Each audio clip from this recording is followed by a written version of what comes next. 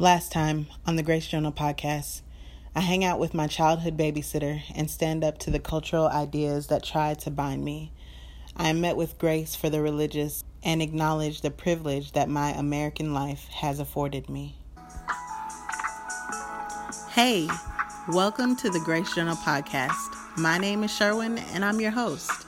If you want to stay connected with what we're doing, follow us on Instagram at the Grace Journal podcast.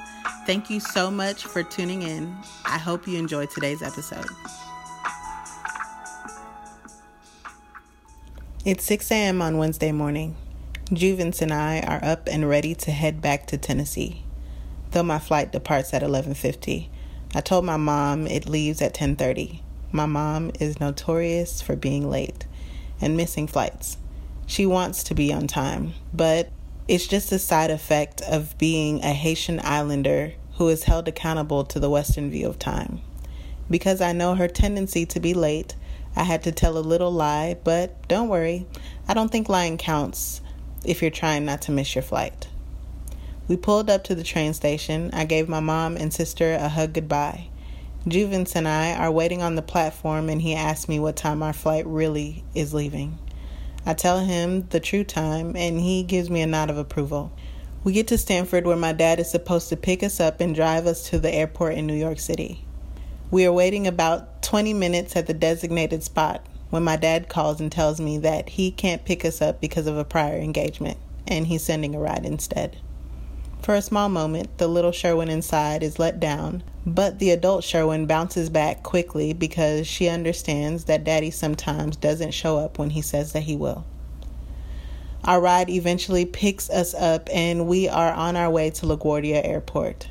We get there earlier than anticipated and try to find some breakfast. We waited about an hour and a half to board the plane to Tennessee. I buckle myself in and I sigh a sigh of relief. I felt like I was escaping from the place that was trying to keep me bound. I could feel myself internally stretch from the discomfort that being in Connecticut had caused, and I could feel my dreams waking up from their slumber. It is unfortunate that going home to see my family is like stepping back in time. I hope to one day release myself from every constraint my life holds and inspire others to do the same. Attention passengers, we are 15 minutes outside of Nashville and about to make our descent. Thank you for flying Spirit Airlines. The pilot makes his announcement on the intercom.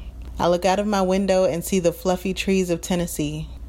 And at the sight of these trees, the air in the plane seemed fresher. We touch down in Nashville and my very country friend Heather picks me and Juvence up from the airport.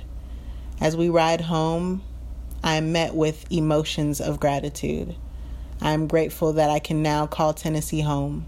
I am grateful that I am surrounded by friends who feel like family.